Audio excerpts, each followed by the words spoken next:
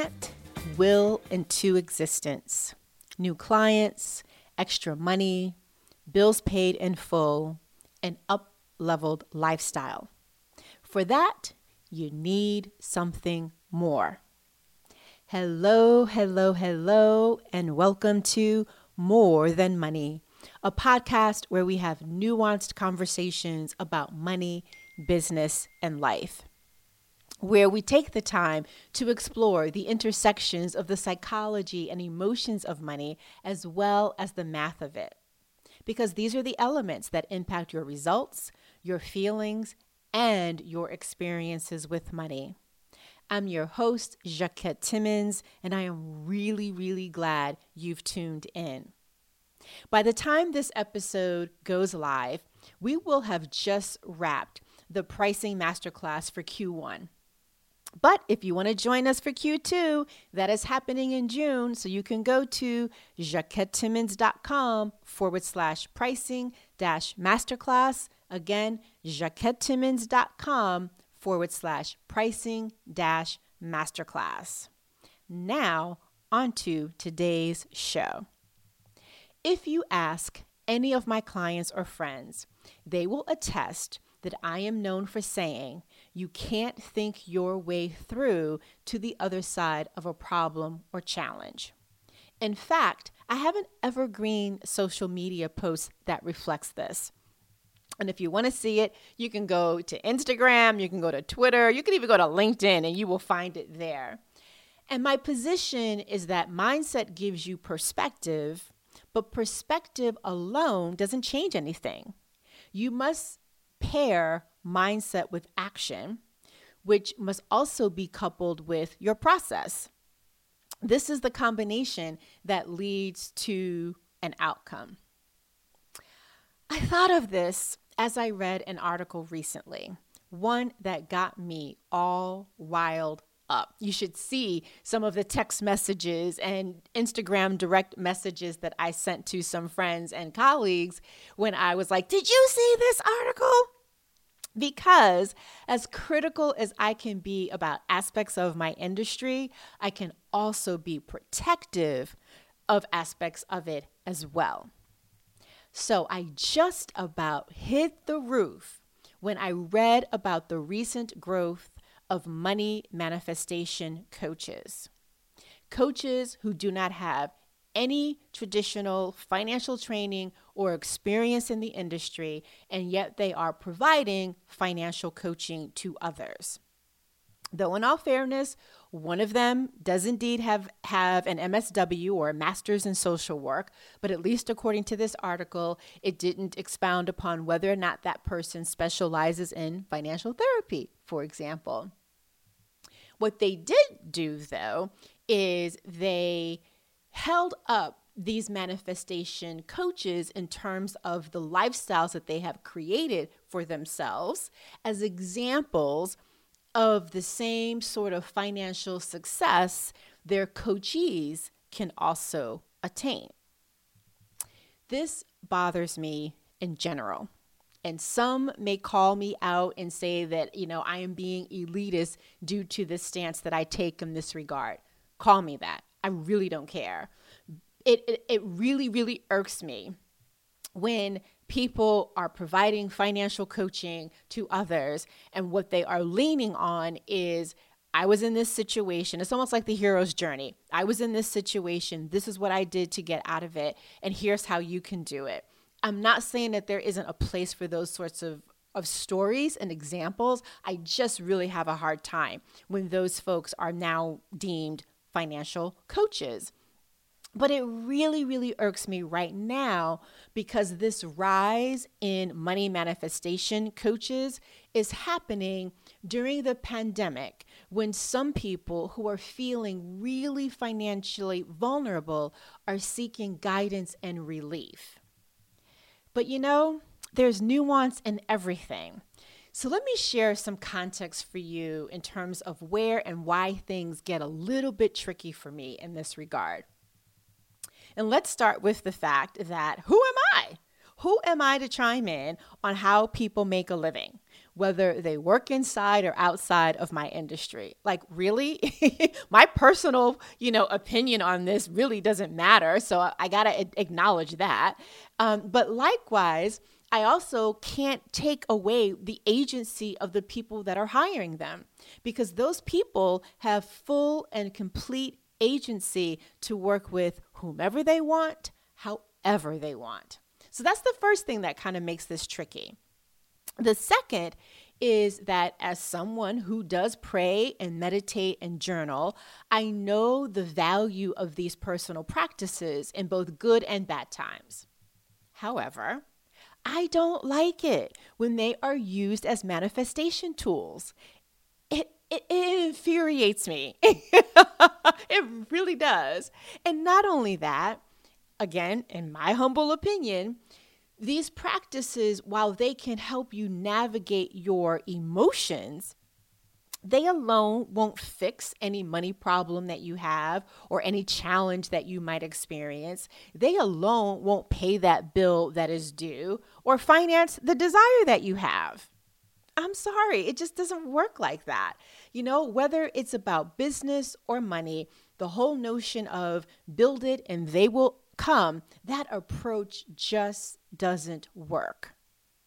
Like I said at the top, you can't will into existence new clients, extra money, bills paid in full, and or an up-leveled lifestyle. For that, you need a vision, you need some goals, you need a strategy, and you need to have some tactics that you are implementing. But here's the third reason that I want to give some context. And again, there's a lot that I don't know, right? So perhaps it wasn't the intent of the journalist, perhaps it wasn't the focus of the article, but there wasn't any space dedicated to describing any of the processes used by the coaches that were profiled. Sure, their workshops were mentioned, their online courses were mentioned, their books were mentioned, but omitted were details about the processes that they use to help their clients achieve results. So that omission, that raises my skepticism, not about the journalists, but about the coaches. Because how are you taking people on a journey from the left side of the line to the right? How are you taking them from A to B? And if I were sitting across from you, yes, you would see me in all of my, fullness of animation, along with a little bit of a side eye. And here's why I have such a strong reaction. At the end of the day, I simply hate it when it seems people are being hoodwinked and taken advantage of, be it by manifestation coaches or some other financial professional or any professional for that matter. Yet, and here's the rub, a few of the things that the coaches in this article advocate do indeed make sense, like setting goals. Hello. Like believing that what you want is possible. Because look, after all, if you don't, it's kind of difficult to stick with doing the hard things or making the hard trade-offs and the choices that you sometimes need to make as you are making something that is, something you can't see right now, but it's a desire as you're going through the process of shifting that from invisible to visible. Like having focus, like, the practice of expressing gratitude. I'm all in for all of that, right? In my opinion, these are all necessary components to experiencing financial success, whether you call it manifestation or something else. However, a few things jumped out at me as I read this article, and it's things that I believe have the potential of setting people up for emotional and financial setbacks, and maybe even more frustration.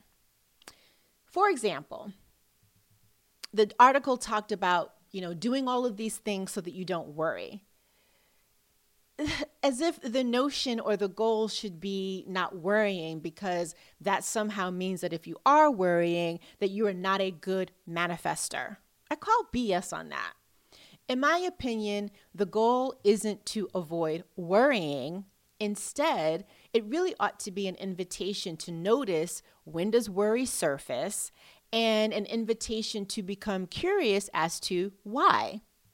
Because engaging with your worry is an opportunity for you to gain tremendous insight, and insight that will help you make the best next choice, as well as to have a fuller understanding of what is the best next step to take.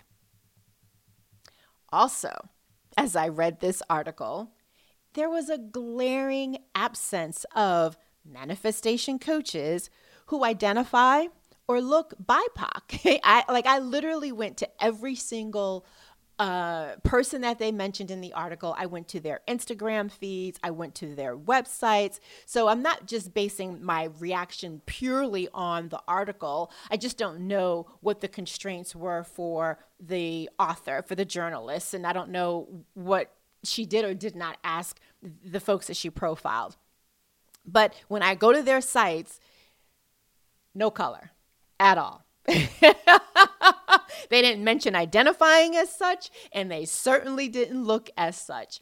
And so what that makes me wonder then is that when you get inside their workshops, their online courses, or if you open their books, it seems to me that it's not too much of a stretch to assume that there isn't any acknowledgement of the systemic factors that may get in the way of their coachees manifesting. And here's one more thing that I noticed. And again, there's no way for me to tell if this is due to the parameters placed on the journalist by the publication, or if the coachees profiled didn't address it in their interviews. But a question that I left the article, and I read the article 3 times just to really kind of figure out what is it that I am really reacting to. But I was curious around, well, wait a second. What happens when the coachee manifests something, but not what they initially attended? Does it still count? Do they still get credit for manifesting? People without financial training or experience providing financial coaching is what initially rankled my feathers. And again, I own it. This is me being protective of my discipline and my industry. I was also annoyed, though, by the selling of positive thinking as a way to replicate the abundant lifestyle of these social media / celebrity money coaches. In my opinion, unfortunately, it's a combo that can actually overshadow the benefits of positive thinking. And this article just didn't do a balanced way. It just didn't address this in a balanced way. So my reaction and frustration aside, here's what I am curious to know. Have you ever leaned into the practice of positive thinking to help you make financial choices? Did you find that it improved the quality of your choices? Did it help you feel better about what you were experiencing? I ask these questions without any expectation of there being a right or wrong answer, because I don't think there is. I don't think it's that binary. I think if anything, it's more gray. And in case you can't tell, I do believe that there are benefits to positive thinking. Having a positive mindset can impact your perspective. It can also influence the actions you take and the process that you follow. And you know what? It also helps to shape how you respond to the outcome, especially when the outcome is different than the one you wanted. But it can never, ever replace doing the work of having a vision, creating goals, making a strategy, and following some tactics. And, might I add, being flexible so you can adapt to evolving circumstances. Well, that's it for my rant, AKA that's it for today's episode.